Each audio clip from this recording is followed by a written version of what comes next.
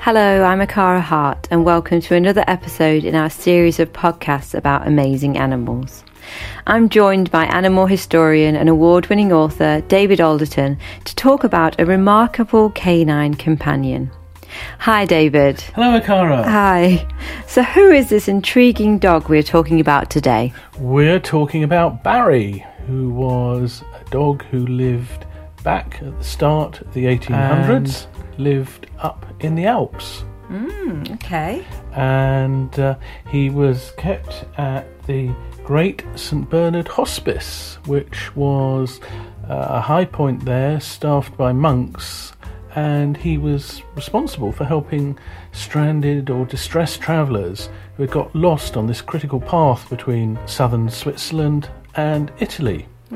How wonderful. Yes. Well, it was a long tradition in that area, going right back to the late 1600s, early 1700s, because it was such a harsh area and so many people were travelling through here that people were getting lost and dying. And so it appears that the local people started donating their dogs to the monks, and the monks started going out and using the dogs to rescue travellers. But what's particularly interesting is that it appears that the dogs weren't actually trained. What happened was they set up their own bloodline, and then before long the dogs learnt from their mothers, and that was how this tradition of rescuing stranded travellers came into existence. That's incredible. Sorry. Barry was just so incredible, though. I mean, he was number one in the list of the numbers that he saved. He saved over 40 people's lives. Wow. Barry, wow, what a legend. Yeah, indeed. And are the St Bernard of today like Barry? St Bernards today are actually quite different. Yeah. I mean, they're descended directly from that lineage, but in those days they were called Alpine Mastiffs, popularly, and the term St Bernard came in later, linking back to the phenomenal work that Barry and his associates had been doing at the hospice of that name, obviously. The Alpine Mastiff was actually a much smaller dog. It was about half the size of a modern St Bernard, and was also considerably shorter in stature, as well as being much lighter. Very interesting. So what is Barry's most famous rescue then? You say he's saved over 40 people. Well, the most phenomenal account actually involves a young child. Okay. Who got stranded, cut off from his parents, was left in a cave of ice. Oh my goodness. And Barry went off and found him, and the child was obviously going into hypothermia in this ice cave. And so Barry licked him, used his body warmth to revive him, and then, even more remarkably, got the child to climb on his back, rather like a horse, and actually then carried him back to help and saved his life. That is amazing.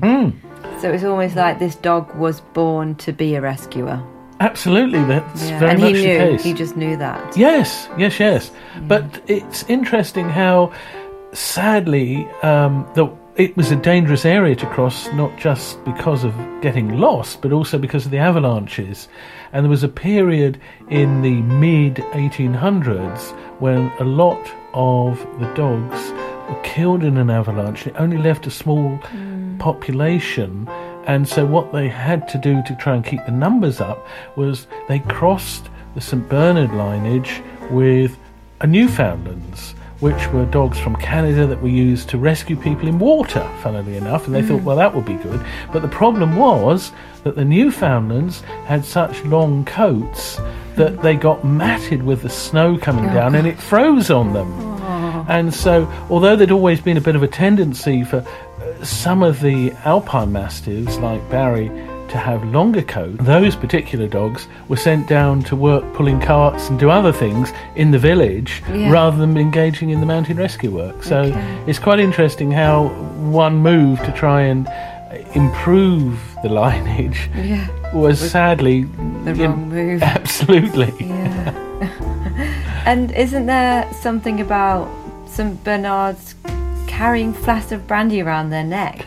Yeah, this is a True? great. Is that they revived stranded travellers? Yes. Tell me more about that. This actually, sadly, is a great story, but it's not true. Oh, okay. What happened was, Queen Victoria's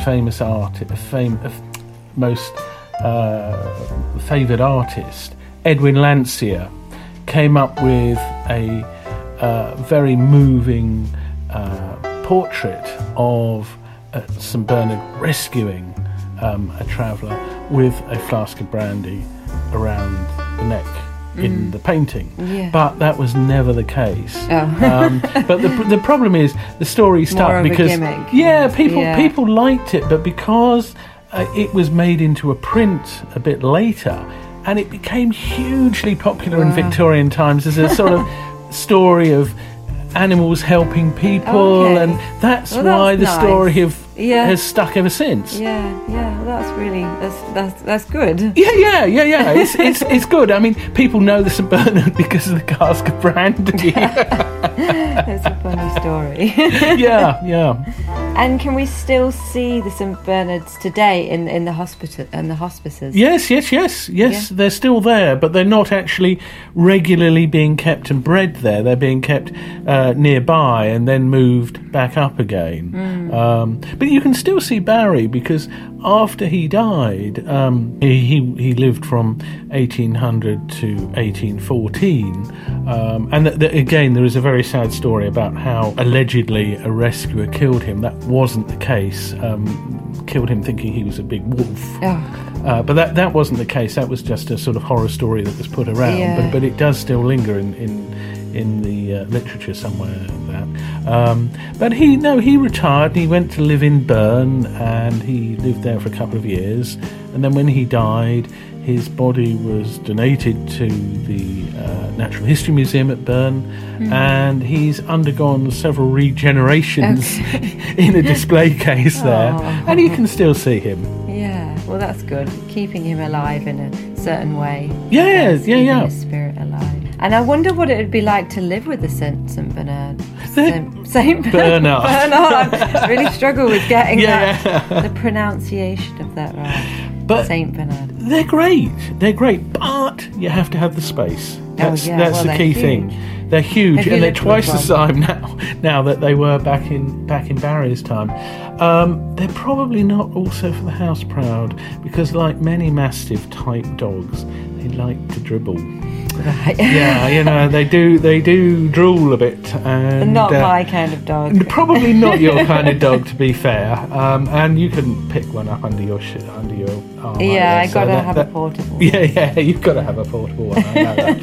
And the other thing is they do like a good run around. And the tail, if you've got a coffee table, like we've got here in front of us, if you the dog's tail is swinging around with excitement and pleasure, and woof, off you go, knocking the candles off, going the glasses, and so not for everyone, but that applies to every single dog breed. There's a dog for everyone, but it's not necessarily that dog. Yeah, and perfect for a rescue dog, though, with being the size that they are. Yeah, and they're very friendly natured, especially to people they know well. They're quite good guards. They will bark, they're quite intimidating in that sense. But they are good with children, especially if they've grown up with children, which isn't always the case with some big breeds. So well worth checking out if you're in a situation, you've got the space, you've got the land, you've got somewhere that you can exercise a St Bernard, and you've got also a vehicle that it will fit in without too much problem. So are there any other particular problems that an owner should watch out for? Well, there are some health problems, as with all dogs, and they're not that long-lived. I mean, a decade, 11.